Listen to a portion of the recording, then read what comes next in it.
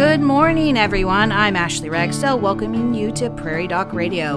I'm the Executive Director of the Healing Words Foundation, and I'm filling in today as our Prairie Doc Radio host. This is a program of the Healing Words Foundation, a 501c3 founded by Rick and Joni Holm. We are here to answer your medical questions, so give us a call at 605-692-1430. 605-692-1430. With us today to answer your medical questions is Dr. Kelly Evans-Hullinger. Welcome. Good morning, Ashley. How are you? I'm good. Dr. Evans' specialty is internal medicine. She works with the Avera Medical Group Brookings and volunteers as part of the Prairie Doc team of physicians. So, Dr. Evans, this week our show is dermatology. Mm-hmm. So I was thinking about it this morning, and that is a lot of things. It is. I feel like I've had the pleasure. Part of it is I have this ulterior motive, and that one of the guests is one of my closest friends from medical school. So I try to get the derm show every spring, but it's always a really good show because people have a ton of questions about their skin. I'm looking forward to it. Essay this week, we're talking about pest. Yeah. Our family is we have a pop-up camper. We like to be outside all summer long. Specifically, it talks about mosquitoes and ticks. Mm-hmm. What do we need to know about these? Yeah, so I think the thing that we tend to forget, we all hate mosquito bites, right? It's easy to want to avoid mosquitoes because the bites are a big annoyance. Yeah. They are terrible. But we forget that they can also carry diseases. And so part of the essay is about West Nile virus, which is quite common in South Dakota and really pretty prevalent across the entire United States. Different years, we have different rates of it, and it usually just depends on how many mosquitoes we have. Those rates tend to go up when we have bad mosquito years and et cetera. But there have been years where we've had lots of cases in South Dakota.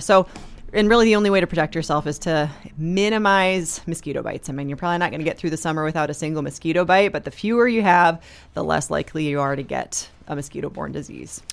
If we get bit by a mosquito, what are we looking for symptom-wise that says, like, okay, we need to go see Dr. Evans? Yeah, I mean, so the common symptoms of West Nile virus are pretty nonspecific viral symptoms. So fever, headaches, muscle aches, pretty typical stuff. And for symptoms like that, sometimes we'll test. The testing doesn't give you sort of an immediate thing to do. So if you're young and healthy and have those symptoms and it's the right time of year, maybe you've had a lot of mosquito bites, it's a fair assumption to think that may be the case if you don't have anything else going on. Most cases, like so many of these viral diseases that we talked about, most cases are mild. If you get more severe symptoms such that you're noticing weakness or other neurologic symptoms, maybe your family member has had this febrile illness and their consciousness is not quite normal, they're maybe confused, that would be a reason to definitely seek medical care because the more severe cases tend to have those neurologic symptoms. And I think there's and I don't even remember what state website has it, but there's like a tracker of West Nile virus during the summer too. Yeah. That you can keep a lookout of just kind of what's happening in your area. Absolutely. So it's a reportable disease like many infectious diseases. So all state departments of health will probably report that data. And depending on the state, the reporting system will be different. But you can see prior years on the CDC website. And you're right. All state departments of health will collect that data. So mosquitoes are one thing, ticks are another. What do we need to know about ticks? Yeah, so ticks, also a pest, right? If anyone's not grossed out when they find a tick on them or their kid's skin, like it's terrible. Ticks can carry a variety of diseases, and the specific species of tick is specific to the specific disease, generally speaking. So we have a lot of tick-borne diseases in the United States, and those diseases kind of have regional places where they tend to occur just based on the tick populations. So the most common would be Lyme disease, and that's probably the one that most people are familiar with too. The really heavy areas when it comes to Lyme disease are generally the Northeast, the Great Lakes. So like if you go a little bit east into Wisconsin, Michigan, Minnesota, those states tend to have high rates, and then the Northwest. And that's just because the right tick lives in those locations. South Dakota, we tend to have a lot lower cases actually of Lyme disease compared to those other states, but there are a few cases every year. And I would also say that most experts say that's probably going to evolve and change as the climate changes. These tick distributions are going to change too. So I will say when looking for graphics for your essay this week, the CDC does have some amazing maps if people want to look at it that just breaks it down by state, and it has a picture of the tick that you should be looking at. So we find a tick, we remove it. Yes. What are we looking for if something's going to happen? Yeah, so it can vary, again, depending on the disease. And so a lot of these will give people fevers, maybe a rash. So Lyme disease sort of has this classic rash, but the thing to know is that not everyone who gets Lyme disease has that classic bullseye rash. So you could get the disease without having the rash. Joint pains would be a common thing, that kind of thing. Some of these diseases are enough that if you have, the other thing that people should know, the longer a tick stays on, the more likely they are to transmit the disease. That's just sort of basic disease transmission. So if you find a tick and it's teeny tiny and you think it's been on you for an hour or two, like the risk would be very low. Sure. If it's engorged and it's been, sucking your blood for days, higher risk. But you got to have the right kind of tick. So sometimes, like that CDC website is great. I looked at that too when I was reviewing some things for the essay. And it has nice pictures. It has great instructions on how to remove a tick without doing anything silly. So it's a good resource. We'll be going to our first break here shortly. We thank you for listening to Prairie Doc Radio on KBRK and on our podcast. Give us a call now at 605-692-1430 with any medical questions you would like us to address. Again, that number is 605-692-1430. We will return following this informative message from Avera Medical Group. Attention drivers, there are many bikers on the road. Please remember these rules. Share the road. Bicyclists have the same rights to the road as motor vehicles do. It is the law to allow 3 feet between your car and the bicyclist. Give bicyclists space on the road. When turning right, look right before proceeding. Always check the sidewalks as well as the traffic lanes when merging or turning. Slow down and watch for pedestrians and bicyclists. The Avera Medical Group Brookings encourages drivers as well as bikers to help prevent accidents. Welcome back to Prairie Doc Radio. I'm Ashley Ragsdale, and Dr. Evans is here to answer our medical questions. Give us a call with your questions at 605-692-1430. So when we left for a break, we were talking about ticks. Part of your essay talks about DEET. Yes. Okay, what do we need to know about DEET? I know that there are, I'd say don't Google it because there's so many conflicting articles about it. Yeah, so DEET is, there's a ton of years worth of data about safety of DEET. So DEET is generally an insect repellent. So not like probably won't work as a tick repellent for most people, but definitely mosquitoes, like insect repellent is really important. And DEET would be the most common one that you would find here. It has a lot of years of safety data, even in, babies and pregnant women. So strongly recommend a real insect repellent that will keep the bugs away. The natural stuff, you can find a lot of products out there. Yes. DEET is what is sort of proven and tried and true. I know that I grew up in the South, and I remember having my mom have the Avon Skin Soft or whatever. But we have, because we were outdoors so much during the summertime, we have moved on to something a little bit more effective. And what about sensitive skin? Is it okay for people to use with sensitive skin? Yeah, the DEET's not the only thing in your insect spray, so people may find that some formulations are better tolerated than others. There's different percentages of the DEET and the other chemicals in there. If you really have sensitive skin and can't tolerate it, probably the best answer for you is keeping your skin covered. Wear thin clothing but long pants and long sleeves, because otherwise the mosquitoes are just going to find you. That's right.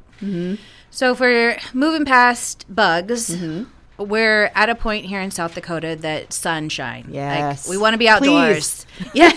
Like today is not a good example, but what do we need to know about staying safe this summer? Yeah. So I love it. It's a great time of year to plug sunscreen. So The sun, we all know, compared to 20, 30 years ago, we all know the sun is bad for our skin, right? I mean, it's sunshine and being outdoors, good for us as full human beings, no doubt about it.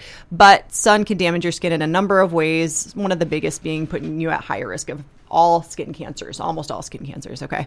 So, and different people, depending on sort of your skin tone and your genetic risk factors and all that, are going to be more prone to those things. But I think everybody has a good reason to protect themselves from the sun. So if you're outdoors, long clothing, again, is a great option depending on the temperatures and stuff like that. But, sunscreen with SPF that protects you from UVA and B light is strongly recommended at least the number 30 or higher. So part of our news segments, our roll-ins this week, we talked with Dr. Greenway about mists. Mm-hmm. And she doesn't talk about this one, but it was one that came up a lot is the higher the level of sunscreen, like the number, the better. What's the... Yeah, so it's not quite... You got to be careful because even if you wear SPF 100, you still got to reapply in 2 hours. Right. So it's not like a numeric scale. If you imagine a 0 to 100 scale, that 30 is only 30% as good as 100. Right. Once you get past 30, the incremental advantages get kind of smaller and smaller. Think of it as more of like some sort of like an algebraic graph. The curve goes very low then after the first one. Not a lot of slope gained with more SPF. So there's nothing wrong with wearing a higher SPF, but don't assume that SPF 100 is 3 times better. Yeah. You still got to reapply it every 2 hours is the recommendation. So I know that Dr. Greenway also talked about just areas that we need to be careful for. She was talking about farmers, especially the back of their necks, the back of your ears. When you're driving, your left arm or your right arm when you're sitting. Like you don't necessarily think about those things as areas that you're making sure that you should protect. Yeah. Let's talk about today. It's over cloudy. Yeah. Should we be wearing sunscreen today? Yeah, I mean, if you're going to be outside for a prolonged period of time, that there's still UV light getting through. And that's true all winter even here. We don't think about it very much in our part of the world because most of us, some people have good outdoor hobbies in the winter, but, it's not usually that enjoyable to be outside for very long in the winter here. But yes, all year round and with cloud cover, some sunlight is making it through. Mm-hmm. One of the myths I do want to talk about that she mentions is pre-tanning before you go out and be there. Yeah. And we went down and talked with Dr. Greenway and Mitchell, and she talked about this, and literally the next day I had someone say, I'm getting a pre-tan before I go on a vacation. What do we need to know about this? I mean, I think there's this perception because maybe if you're already tan, maybe you go on vacation and you get less sunburn or something like that. But that pre-tan's bad for you too, right? So like it's not probably, as far from a skin health standpoint, not the right thing to do. Right. I think if most dermatologists could see all of the tanning beds in the world burned to the ground, they'd be happy for that. That was definitely a different segment, but we talked about tanning beds and the lack of regulations in South Dakota, especially for children. Yeah. And just how it's not safe. Yeah. And that's hard. I know that there's a cultural tradition of doing those kind of things, but that they're not any safer or safe at all. No, really necessarily. No, they're not. And of course, you're right. Young people, and I think there's been a huge shift. I can remember when I was a teenager. And even then, a lot of teenagers went to the tanning beds regularly. And I don't know, I'm old now and I don't have teenagers yet, so I don't know how common that is anymore. I hope it's less common. But it's not, and it's not safe, and it's not probably a good mindset to learn that is a safer, appropriate thing to do. I do think that we're seeing more people take advantage of spray tanning and things like that. And then another thing Dr. Greenway mentioned is like a spray tan is not a substitute for sunscreen or anything like that either. Yeah, great. So it's just not going to, it's not protecting you from the sun. It's not, it's just not going to make a difference for keeping you healthy with sun things. Right. It's time for us to go on our next break. We thank you for listening to Prairie Doc Radio on KBRK and on our podcasts. Call us now at 605-692-1430 with any medical questions you would like us to address. We will return following this informative message from Avera Medical Group. The grass is growing, and that means it's time to mow.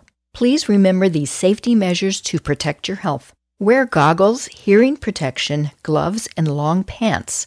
Always wear sturdy closed-toed shoes while mowing the lawn. Do not drink alcohol or use other substances before or while using your lawnmower. Do not remove safety devices or guards on the mower, and never insert hands or feet into the mower to remove grass or debris. Parents, teach these safety measures to your children. This safety tip is brought to you by the Avera Medical Group Brookings, 697-9500. Welcome back to Prairie Doc Radio. I'm Ashley Ragsdale, and Dr. Evans is here to answer our medical questions. Give us a call with your questions at 605-692-1430. So we're talking about being outside because I know all of us have been cooped up all winter here. Biggest thing that we should probably talk about, skin cancer. Okay, let's do it. And skin cancer is super common in our part of the world. You know, that we have a lot of people just demographically who are more prone to getting skin cancer just based on having fair skin and all that stuff. And, you know, our farming population, you know, there's a huge subset of just professionals who probably spent most of their lives in the sun maybe before we knew that we should be wearing sunscreen. The benefits of it, right? So really common. So skin cancer is kind of a broad term. There's a number of subtypes of skin cancer, and I would say sort of the first breakdown would be to sort of classify melanoma, which is the worst prognosis skin cancer from the rest of them. So melanoma is the one that tends to have dark pigmentation. These will often look like moles, but atypical features. So if you see, maybe it's a mole that you've had for a while, the things that signal that this could be a melanoma and should be checked out are things like irregular borders, or if it grows or changes in shape in a noticeable way, or if the color gets irregular. So maybe it was darker and now there's parts of it that are lighter, or vice versa. Those are all things that are probably worthy of getting it checked out, because melanoma is something that you absolutely want to catch early if you can. So what's our growth rate of melanoma? This is not something that happens in a day, like you're not out in the sun and then the next day it happens. Right. Melanoma is kind of an odd and unpredictable cancer. It can be really variable. Definitely sun exposure absolutely increases the risk of melanoma, but not all melanoma is necessarily directly related to that either. You can get a melanoma in a place that you've never had sun exposure on your skin. So it doesn't always follow the rules, which is part of what makes it a challenging cancer to deal with at times. What ages? Is it typically in an older adult, or do we see it in younger children as well? I would say not children would be really uncommon, but as young as teenagers, probably adolescents, and then younger adults can definitely get melanoma, and then all the way through the age spectrum. But this is one that's maybe more likely to affect younger adults compared to the other skin cancers. What other kind of skin cancers should we be looking so the more at? common skin cancers would be the basal cell and the squamous cell carcinomas. Okay. These ones are not dark in pigment. They might be skin colored. They might be kind of pink. They might be kind of waxy or white colored. And those two kind of cancers tend to have a little bit different classic appearance, but sometimes they're as minimal as like you got a scaly spot on your face and, maybe you cut it when you're shaving every day and it just doesn't go away, just doesn't heal up. So that's what they can look like early on. And certainly if you're a person who's had a lot of skin, and these do tend to happen pretty classically in places that you've had a lot of cumulative sun exposure over your lifetime. Mm-hmm. So talking about that one, one of our news segments is about Mohs surgery. Mm-hmm. And so what skin cancer is that one? Yeah, so usually used for basal cell carcinoma, which is the most common type of skin cancer. So Mohs, M-O-H-S surgery, named, I'm sure, after, some old guy who invented it, right? Is performed by dermatologists, and these dermatologists have done extra years of training to do this kind of type of surgery. It's not surgery, you don't go into an operating room and get put under for Mohs surgery. It's kind of a minor surgery that happens in their clinic offices. And the advantage of Mohs surgery is that they take smaller pieces of skin on that same day, like immediately after removing it. They'll go look under the microscope and see if they've kind of gotten enough border so that they've gotten past where the cancer has grown. And then once they get there, they can sew it up. So if they go to the microscope and say, there's still cancer all the way up to the border, then we go back and take a little bit more. But compared to the old, bigger excisions, usually you can spare more healthy skin with Mohs surgery. I'll say we were fortunate enough to be able to go down and talk to Dr. Jenny Nelson down there, great. And got to watch her with a Mohs surgery. And she was talking to us about sometimes, if you're lucky, it's an hour. Sometimes it's 6 hours, depending on it. And it is really amazing that she can right there take that sample, go into her other office, look at it under her microscope, and be able to say, okay, we need more, we need less. Yes. And so especially in places that you don't have a lot of extra skin to just take a bigger piece and be sure you got it all, like the face, the ear, some of these places that are a little bit harder to sew big areas up. It's a pretty good advantage. Well, and it was really interesting because it was the patient that we saw was a pretty big circle. And we talked to her about just a lot of, she said patient concerns were scarring and stuff like that. But just the way that the skin is, it was, a couple stitches and it was good to go for that. Yeah. This is the folks who do Mohs surgery do a lot of it, do it every day. They're very, very good at what they do. And usually the cosmetic outcome is probably better than, if you came to my office and I was going to do it for you. Well, and we asked her as well, because it's one of those things that skin cancer is pretty prevalent. It's not an uncommon thing. And we asked how many she did per month. And we were thinking, 20, 25. She's like over 100. Yeah. So something that's not uncommon for her. No, absolutely. And people, unfortunately, people who get these basal cell cancers tend to probably get more of them. So I bet she probably sees a lot of patients, the same patients over and over for some of these cancers. She does. Yeah. We asked about repeat patients too. So she said that, she sees quite a few of the same people, but as you were talking about, as opposed to, 10 years ago, 15 years ago or whatever, this is just a better alternative to being able to get this done. And plus it's instantaneous. She's able to go in there and take care of it right away. Yeah. So What other skin cancer things should we be worrying about? I think when it comes to skin cancer, the big things are just protecting yourself from the sun and kind of knowing what to watch for. So hopefully we've covered a fair bit of that. I think if you ever have a question, I tell my patients, sometimes I'll have a patient come in and just for the very reason, doc, I have this mole, I wasn't sure if I should have it looked at. And there are some things that can mimic melanoma. So a really common type of mole, especially as people get older, is called a seborrheic keratosis. I would say a couple times a month I have patients come in worried about these moles, and I can look at them and say, no, this is this benign type of mole. It's not a melanoma. But that is a perfectly good reason to go see your doc. If you're going to lose sleep over this mole, or if you have any concern about it, have someone who knows what to look for just take a look at it for you. So individuals do not need to necessarily go straight to their dermatologist. You can go to your primary care physician and say, could you take a look at this kind of thing? And if I share the worry about it, then we'd either, most primary care physicians are able to biopsy those things in the office and actually get the process started, or certainly refer on to dermatology if necessary. It's time for us to go for our final break. We thank you for listening to Prairie Doc Radio on KBRK and on our podcast.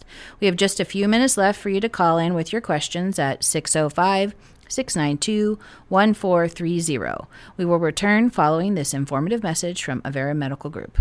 Be aware, with warmer weather, you may find ticks. Ticks live in grassy, bushy, or wooded areas. Spending time outside walking your dog, camping, gardening, or hunting can bring you in close contact with ticks. To prevent ticks from attaching, treat your clothes and gear with products containing 0.5% permethrin. Permethrin can be used to treat boots, clothing, and camping gear and remains protective through several washings. This message is brought to you by the Avera Medical Group Brookings. Welcome back to Prairie Doc Radio. I'm Ashley Ragsdale, and Dr. Evans is here to answer our medical questions. So we've talked about mosquitoes and ticks and skin cancer. Another thing that we see with all of this growth that's happening, what do we do about like poison ivy rashes and things that from being outside? Yeah, good. So poison ivy, poison oak, all of those rashes are a phenomenon we call contact dermatitis. So it's an allergic type phenomenon where you get a certain chemical. It's the oil of those plants that gets on the skin, and your body responds with a very inflammatory reaction. So often there'll be rashes. Sometimes there'll even be little vesicles or like blisters on the skin, extremely itchy and irritated. And you may or may not know that you actually stepped through the poison ivy. Sure. I mean, some people do, but often it might come on and you're not really sure what you got into. Those are generally treated with steroids. And so if we can, depending on how big the area is, if we can just use topical steroids like a cream or whatever, that's best. Of course, less side effects. If it's a big area of skin exposure, sometimes it does require actual medicine, but it can be pretty miserable. We definitely see people in the office when they have a bad case of contact dermatitis. Mm-hmm. I was thinking about my own kids here this summer, and sometimes they are not great about wearing sunscreen. Mm-hmm. And specifically, my teenager has come home with what is a very bad sunburn. Yeah. What do you do for that? Yeah. So I think sort of gentle skincare and moisturizing are probably the best tips for that. So, wash with cool water. Don't use any harsh soaps or chemicals on it.